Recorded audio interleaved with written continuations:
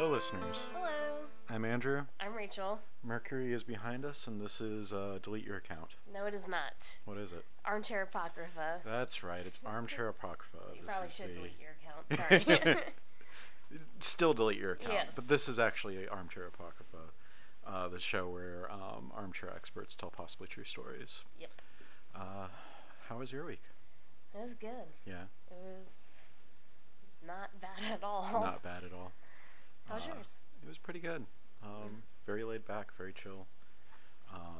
We lost at Trivia on Tuesday. Oh my god, we didn't just lose, we bombed. It was embarrassing. It was real bad. It was Good thing it wasn't pretty what embarrassing. Mary said, it wasn't one of our regular names, so people won't know. Cheers to if Mandy Patinkin was a trivia team for beating stunts. For the first for the first team to time beat this year. them this year, yeah. Yeah. We are recording a little bit earlier than we usually do because Rachel has a show tonight. Yeah. Our friend Jared is the Gay Men's Chorus is doing cabaret. Mhm. Okay. So I think they perform cabaret songs. I went to it last year, Yeah. so yeah. I'm trying to remember. Just going to drink and watch him sing. It'll be good though. Nice. And then Cameron, who we had on the show a few times, it was Yeah. his birthday last week. And we celebrated last night. So we celebrated last night. I'm still a little hungover. It was a lot. I'm okay, yeah. I've been drinking a lot of water. Yeah. I don't want any beer tonight. I don't want any beer for like 6 months right now. But Yeah. So yeah, And those were not great beers that I had last night. they were not. I've the never. beers that you got were not They very were good. not good. They had That's why it took me an hour and a half to drink each one, which is probably a good thing anyways, Yeah. but yeah, I was just slamming down those stouts. What was it was National Margarita Day, so they had a margarita cider. Yeah. It was sour, and I like sour things. It was really sour. Mhm. And then what was the one that you got? The one that tasted like chemicals? It was real bad. It was, I can't remember. I've blocked it out of my head. But when Kay said it tasted like, the aftertaste tastes like cleaning chemicals, and I literally felt I was drinking cleaning chemicals. So yeah, that's not a ringing endorsement for Old Louisville Brewery, but I did enjoy my stout. My stout was amazing. Good. It was great. Glad to hear that. And then a homeless guy came up to me when I went out to smoke and was like, I only need $7, please. I'm getting on my knees for you, sir. And I was like, here's Whoa. $5. Please leave. Did he? Yes. Okay. I was like, please stand up. He was like, you serious? I'm like, yes, please stand up. Here's $5. He was like, thank you, Jesus. And I was like, Bye. bye. I didn't know that. Yeah. Sheesh. Old Louisville Brewery. I really like the atmosphere, and I like how we The were atmosphere the was only really one good. playing games. Yeah. We played code names. Yeah, that was fun. Which I am not good at, apparently. No, I think you do a really good job at it. Cameron touched the assassin. Well, yeah, but okay. I That's still one don't- time. I still don't understand I was trying to get oil and marble, and so I said art, and he touched screen, which I wouldn't consider like Art. Yeah. art, but maybe I'm wrong. No, I knew exactly what you were going for, but Yeah. that wasn't difficult. Yeah. Yeah. Yeah. So are you ready? Sure. Let's get into it. Tell me all about your person, place, or thing. I've got a group of people, and I'm specifically talking about a brother and sister pair. You've probably seen the meme going around about Sophie Scholl. Maybe. Sophie Scholl was part of the White Rose resistance group in Nazi Germany. It's coming up on the anniversary of her death, so a lot of people have been sharing the meme of her. Okay. Somebody's talking about her and her brother Hans. Hans Scholl. So Sophie Scholl was the daughter of Magdalena Mueller and a liberal politician and ardent Nazi critic, Robert Scholl, Nice. who was the mayor of her hometown of Forchtenberg am Koscher Sounds great. in the Free People State of Württemberg. Mhm. When Scholl was born, she was the fourth of 6 children. Inga, Hans, Elizabeth, Sophie, Warner, and Tilda. Tilda. Tilda Scholl. Great name. I like Inga a lot. Inga is a good one. Sophie and Hans were both brought up in the Lutheran Church. Sophie entered grade school at the age of 7. She learned easily and had a pretty carefree childhood. Cool. In 1930, the family moved to Ludwigsburg, and then 2 years later to Ulm, which is where her father had a business consulting office. Okay. In 1932, Scholl started attending a secondary school for girls. At the age of 12, she chose to join the Bund Deutscher Modell, the League of German Girls. Okay. She wasn't alone. It was a pretty popular club. Most of her classmates were also in it. She had an initial enthusiasm, but the more that she was with the Bunds, the more that she gradually began to develop criticisms of it. Okay. She was aware of dissenting political views of her father, friends, and some teachers. Even her brother Hans, who had once eagerly participated in the Hitler Youth program, became entirely disillusioned with the Nazi Party. Good. As you do. As one does, hopefully. Hans Scholl, during his time in the Hitler Youth, was chosen to be a flag bearer when his unit attended the Nuremberg rally in 1936. His sister Inga Scholl later recalled, "His joy was great, but when he returned, we could not believe our eyes. He looked tired and showed signs of great disappointment. We did not expect any explanation from him, but gradually we found out that the image and model of the Hitler Youth which had been impressed upon him there was totally different from his own ideal." Hans underwent a remarkable change. This had nothing to do with father's objections to Hitler. He was able to close his ears to those. It was something else. The leader had told him that his songs were not allowed. Why should he be forbidden to sing these songs that were so full of beauty, merely because they had been created by other races? Sophie, who was close to Hans, also became disillusioned with Adolf Hitler. Shortly after Hans returned from Nuremberg, an important BDM leader arrived from Stuttgart to conduct an evening of ideological training for the girls in Ulm. Sophie had a talent for drawing and painting, and for the first time, she came into contact with a few so-called degenerate artists. An avid reader, she developed a growing interest in philosophy and theology. When the BDM leader asked the girls if they had any preferences for discussion, Sophie suggested they had read poems by Heinrich Heine, one of her favorite writers. The leader was appalled and pointed out that the left-wing, anti-war Jewish writer had his books burned and banned by the propaganda minister Joseph Goebbels in 1933. Apparently, Sophie replied, "Whoever doesn't know Heine does not know German literature." Okay. Elizabeth Scholl, one of the sisters, has argued that during this period all the Scholl children gradually became hostile to the government. They were undoubtedly influenced by the views of their parents, but had been disappointed by the reality of living in Nazi Germany. First, we saw that one could no longer read what they wanted to, or sing certain songs. Then came the racial legislation. Jewish classmates had to leave school. Political attitude had become an essential criterion in her choice of friends.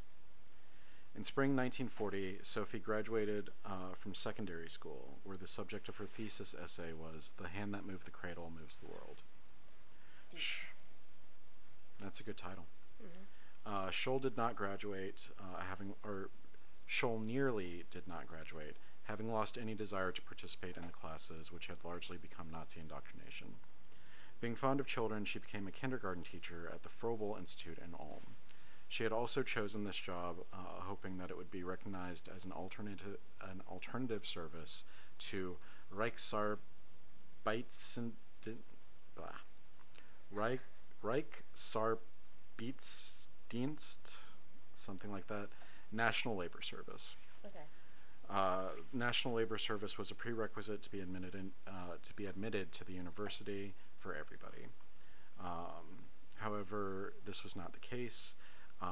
In spring 1941, she had to begin a 6-month stint in the auxiliary war service as a nursery teacher in Blumberg. The military-like regimen of the labor service caused her to think very hard about the political situation and to begin practicing passive resistance.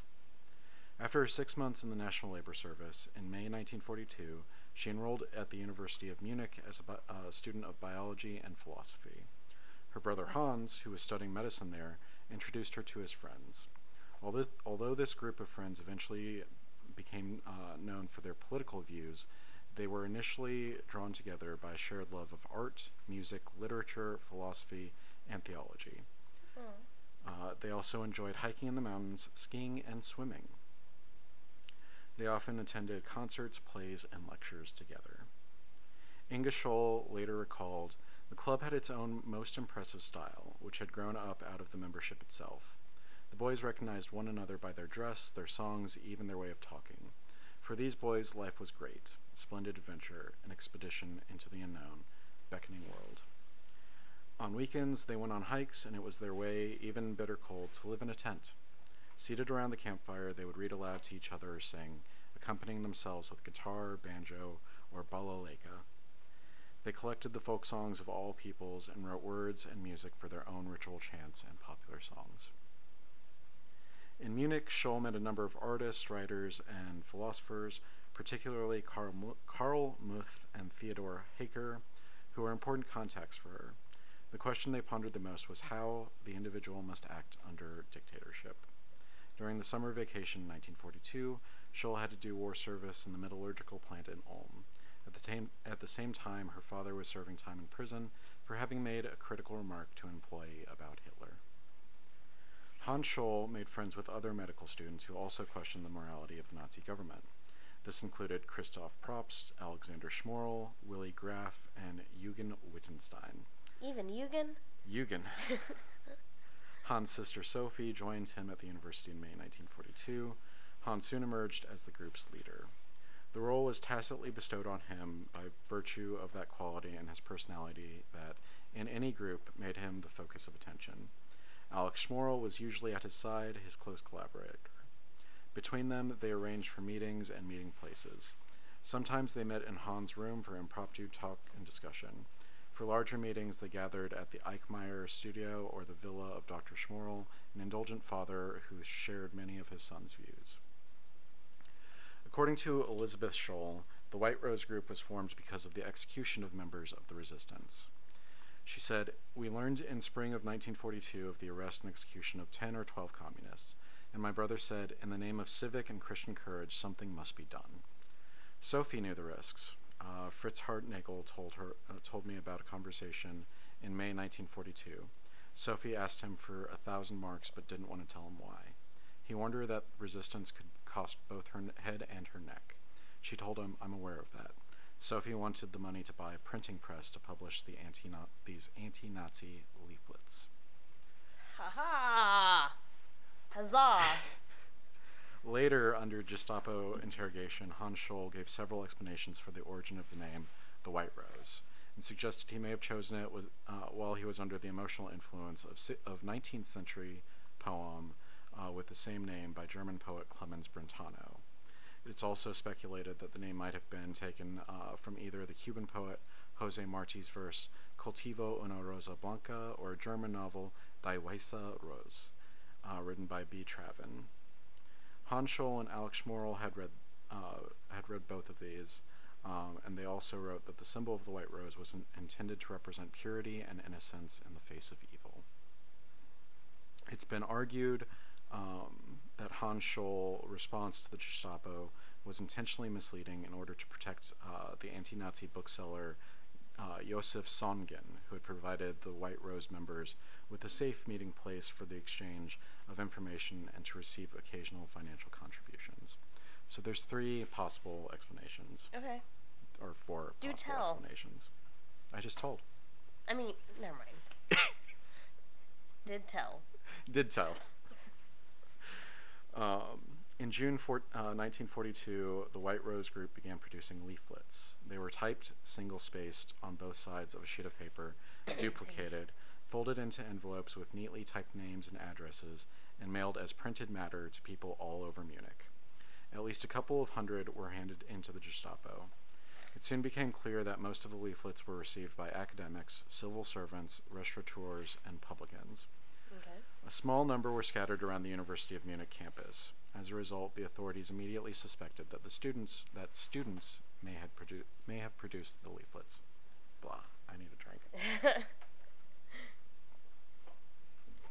The opening paragraph of the first leaflet said, "Nothing is so unworthy of a civilized nation as allowing itself to be governed without opposition by an irresponsible clique that has yielded to base instinct. It is certain that today every honest German is ashamed of his government. Who among us has any conception of the dimensions of shame that will befall us and our children when one day the veil has fallen from our eyes in the most horrible of crimes, crimes that infinitely outdistance every human measure reach the light of day? If the German people are already so corrupted and spiritually crushed that they do not raise a hand, frivolously trusting in the questionable faith and lawful order in history, if they surrender man's highest principle, that which raises him above all other God's creatures, his free will, if they abandon the will to take decisive action and turn the wheel of history and thus subject it to their own rational decision, if they are so devoid of all individuality, have already gone so far along the road toward the turning into a spiritless and cowardly mass, then yes, they deserve their downfall." Based upon letters between Scholl and her boyfriend Fritz Hartnagel, she had given 2 volumes of Cardinal John Henry Newman's sermons to Hartnagel when he was deployed to the Eastern Front in May 1942. This discovery by Jacob Nabb shows the importance of religion in Scholl's life. Mm-hmm. She was later recognized by the Catholic Herald in the UK. Okay. The first pamphlet was published without Sophie. Upon reading it, she realized that her brother Hans had helped write it, and so she asked him to join the White Rose group.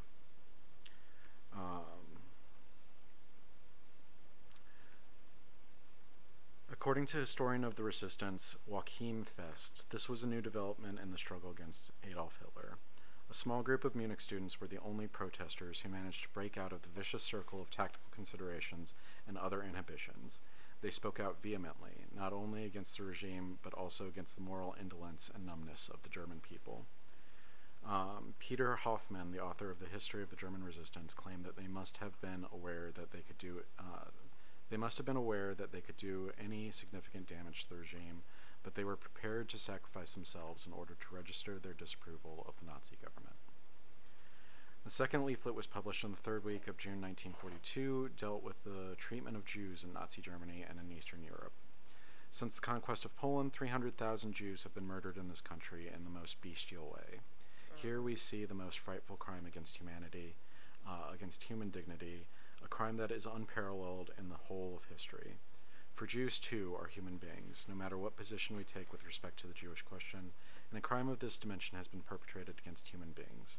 Someone may say that the Jews deserve their fate. This assertion would be a monstrous impertinence.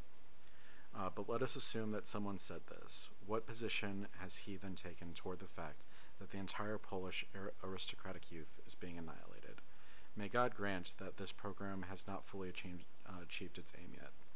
All male offspring of the houses of nobility between the ages of 15 and 20 were transported to concentration camps in Germany and sentenced to forced labor, and all girls of this age were sent to Norway into the bordellos of the SS. The third leaflet claimed that the goal of the White Rose was to bring down the Nazi government. Yes! Go big or go home. Yeah, bring it down. It suggested the strategy of passive resistance that was being used by students fighting against racial discrimination in the United States. We want to try to show them that everyone is in a position to contribute to the overthrow of the system. It can be done only by the cooperation of many convinced, energetic people who are agreed as to the means they must use. We have no great number of choices as to the means. The only one available is passive resistance. The meaning and goal of passive resistance is to topple National Socialism. And in this struggle, we must not recoil from our course any action, whatever its nature. A victory of fascist Germany in this war would have immeasurable, frightful consequences. The first concern of every German is not the military victory over Bolshevism, but the defeat of National Socialism. The fourth leaflet was published in July 1942. It included details of How many leaflets are there? There are 5, and then there is a 6th leaflet, which is published posthumously. Oh, spoiler alert! Go ahead. Sorry, 4. The 4th leaflet was published in July 1942. It included details of a large number of German soldiers killed during Operation Barbarossa. Neither Hitler nor Goebbels can have counted the dead. In Russia, thousands are lost daily. It is the time of harvest, and the reaper cuts into the ripe grain with wide strokes. Morning takes up her abode in the country cottages, and there is no one to dry the tears of the mothers. Yet Hitler feeds with lies those people whose most precious belongings he has stolen and whom he has driven to meaningless death. They ended the leaflet with the words, "We will not be silent. We are your bad conscience. The White Rose will not leave you in peace." In July 1942, Hans Scholl and his student friends Christoph Probst, Alexander Schmorl, and Willy Graf were sent to the Eastern Front as medics. During their time in Poland and the Soviet Union, they witnessed many examples of atrocities being committed by the German army, which made them even more hostile to the government. They were also upset by having to treat so many wounded and dying soldiers. It became clear that Germany was fighting a war it could not win. Hallelujah. Excuse me. Hold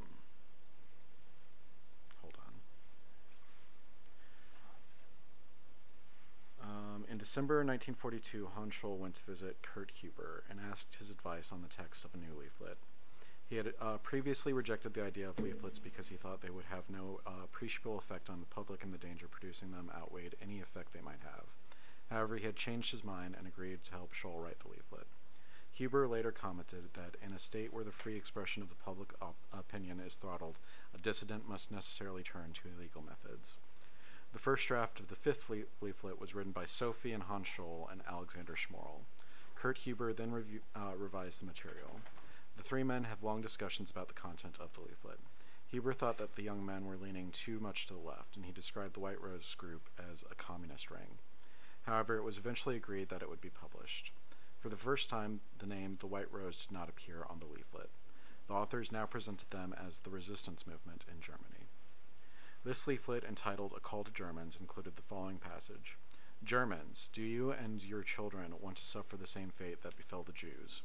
Do you want to be judged by the same standard as your traducers? Are we to be forever the nation which is hated and rejected by all mankind?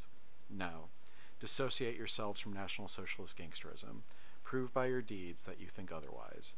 A new war of liberation is about to begin." The authorities took the fifth leaflet more seriously than the others. One of the Gestapo's most experienced agents, Robert Moore, was ordered to carry out a full investigation into the group called the Resistance Movement in Germany. He was told the leaflets were creating the greatest disturbance at the highest levels of the party and the state. Moore was especially concerned by the leaflets simultaneously appearing in widely separated cities including Stuttgart, Vienna, Ulm, Frankfurt, Linz, Salzburg, and Augsburg. This suggested an organization of considerable size was at work, one with capable leadership and considerable resources. The White Rose group believed that there was a direct connection between their leaflets and student unrest at their school. They decided, therefore, to print another 1,300 of the fifth leaflet and to distribute them around the university. On 18th February 1943, Sophie and Hans Scholl arrived at the University of Munich with a suitcase packed with leaflets. It's supposed to really storm tonight. Oh, well. According to Inga Scholl, they arrived at the university, and since the lecture rooms were to open in a few minutes, they quickly decided to deposit the leaflets in the corridors. Then they disposed of the remainder by letting the sheet fall from the top level of the staircase down to the entrance hall. Relieved, they were about to go, but a pair of eyes had spotted them. It was as if these eyes, they belonged to the building superintendent, had been detached from the being of their ownership and turned into an automatic spyglass of the dictatorship. The doors of the building were immediately locked, and the fate of the brother and sister were sealed. Jacob Schmidt, a member of the Nazi Party, saw them at the University of Munich throwing leaflets from a window of the third floor into the courtyard below. He immediately told the Gestapo, and they were both arrested. They were searched, and the police found a handwritten draft for a sixth leaflet. This they matched to a letter in Scholl's flat that had been signed by Christoph Probst. Following interrogation, they were all charged with treason. Sophie, Hans, and Christoph were not allowed to select a defense lawyer. Because fascists.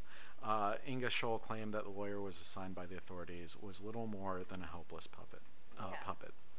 Sophie told him, "If my brother is sentenced to die, you mustn't let them give me a lighter sentence, for I am exactly as guilty as he." Sophie was interrogated all night long. She told her cellmate, Elsa Gabel, that she denied her complicity for a long time. But when she was told that the Gestapo had found evidence in her brother's room that proved she was guilty of drafting the leaflet, then the two of you knew that everything was lost. We will take the blame for everything so that no other person is put in danger. Sophie made a confession about her own activities, but refused to give any information about the rest of the White Rose group. Good. Sophie Scholl, Hans Scholl, and Christoph Probst were all found guilty. Judge Freisler told the court the accused have, by means of leaflets in a time of war, called for the sabotage of the war effort and armaments and for the overthrow of the National Socialist way of life for our people. They have propagated defeatist ideas and have most vulgarly defamed the Fuhrer, thereby giving aid to the enemy of the Reich and weakening the armed security of the nation. On this account, they are to be punished by death. Their honor and rights as citizens are forfeited for all time. They were all beheaded by guillotine in Stadelheim prison only a few hours after they were found guilty. A prison guard later reported, "They bore themselves with marvelous bravery. The whole prison was impressed by them. That is why we risk bringing the three of them together once more, at the last moment before the execution. If our actions had become known, the consequences for us would have been serious. We wanted to let them have a cigarette together before the end." Wow. It was just a few minutes that they had, but I believe that it meant a great deal to them. I want to see this movie. There are movies about this. Oh, good.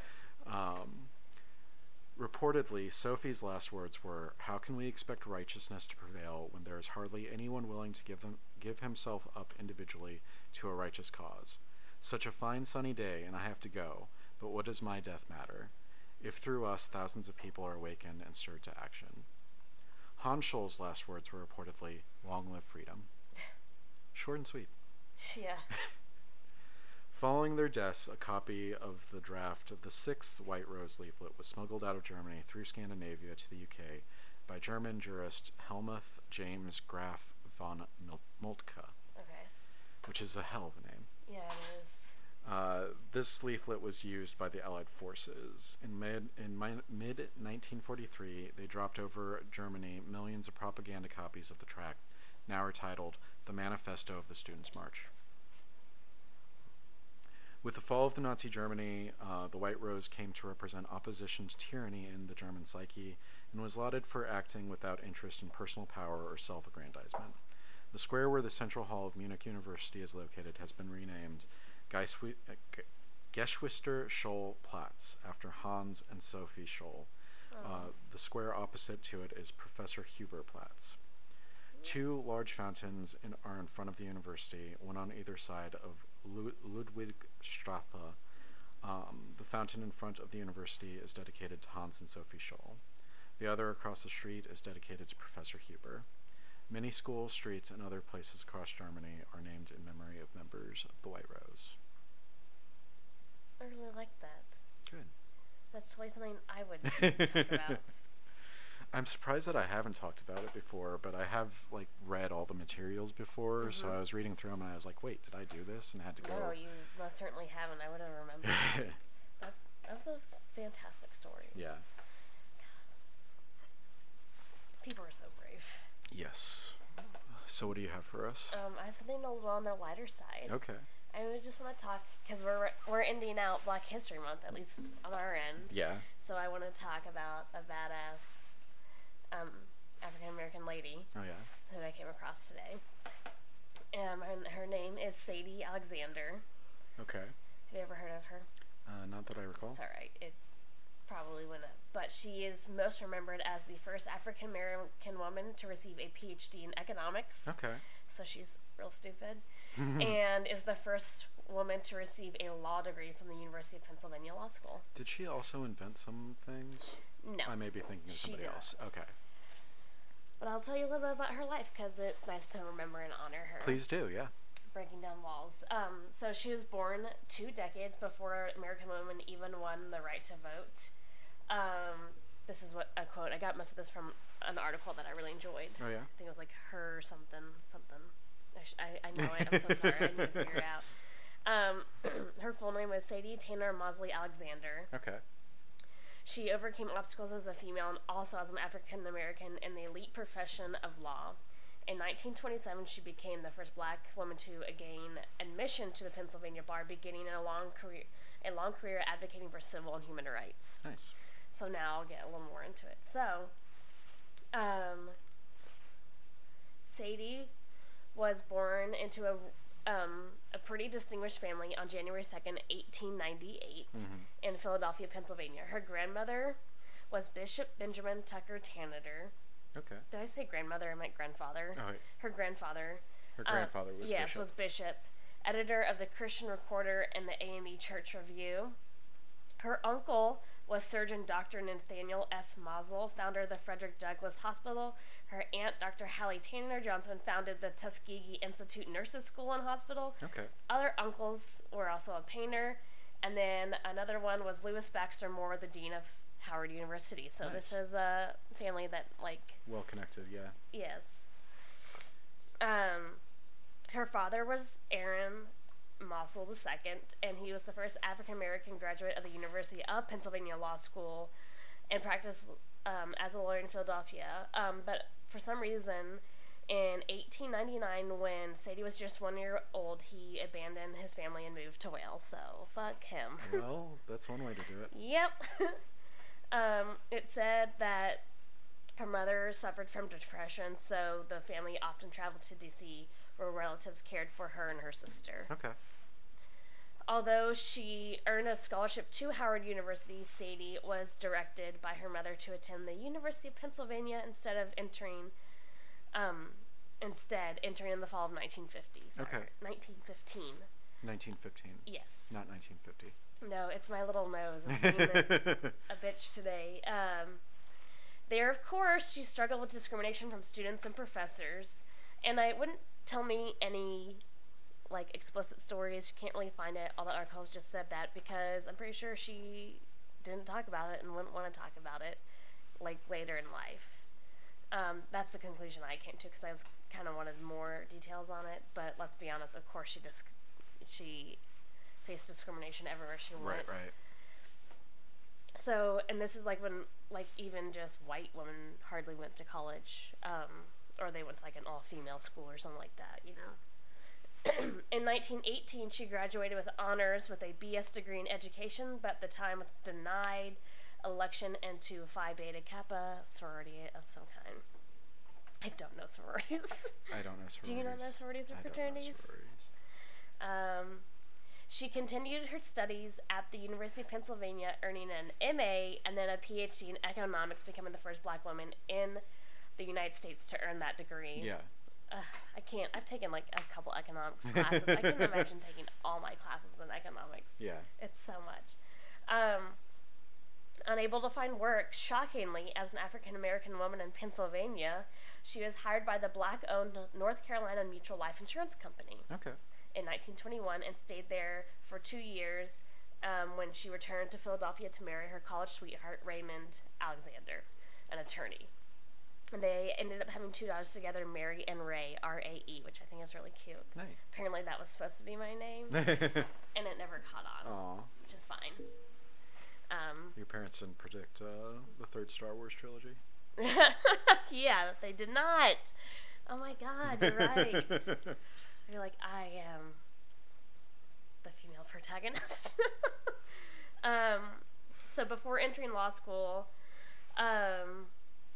Sadie served as the first national president of the Black Women's Sorority Delta Sigma Theta from 1919 to 1923. And in 1924, she became the first black woman enrolled at the University of Pennsylvania School of Law. She graduated with honors in 1927, and she was the first black woman now to gain admission into the Pennsylvania bar. Go her. Yeah. Sadie was the first African American, period, to hold both a PhD and a JD degree. Wow.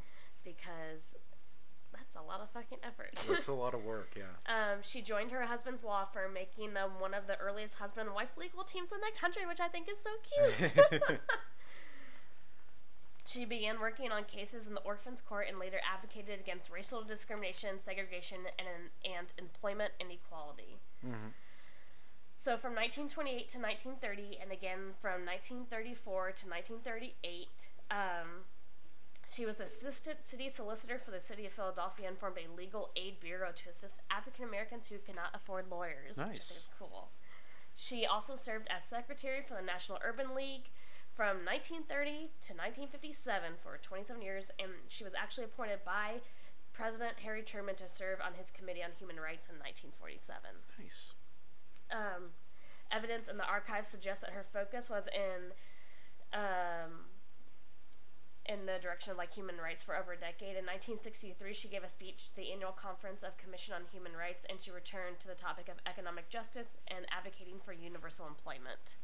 So I'll get a little bit into kind of her ideas, but not too much. So Sadie's works and views are recorded in speeches kept at the University of Pennsylvania and their little archives. Among her earliest works are from the 1920s and discuss black workers and the U.S. economy. In 1930, she published an article, Negro Women and Our Economic Life, which was published in an Urban League Opportunity magazine, advocating black women's employment, particularly in industrial jobs where they were not hired. Yeah. Alexander generally supported, that's not that. During World War II, Sadie saw similarities in a rise in racial violence and discrimination in the U.S. as paralleling the treatment of Jews in Germany. Gee. Yeah.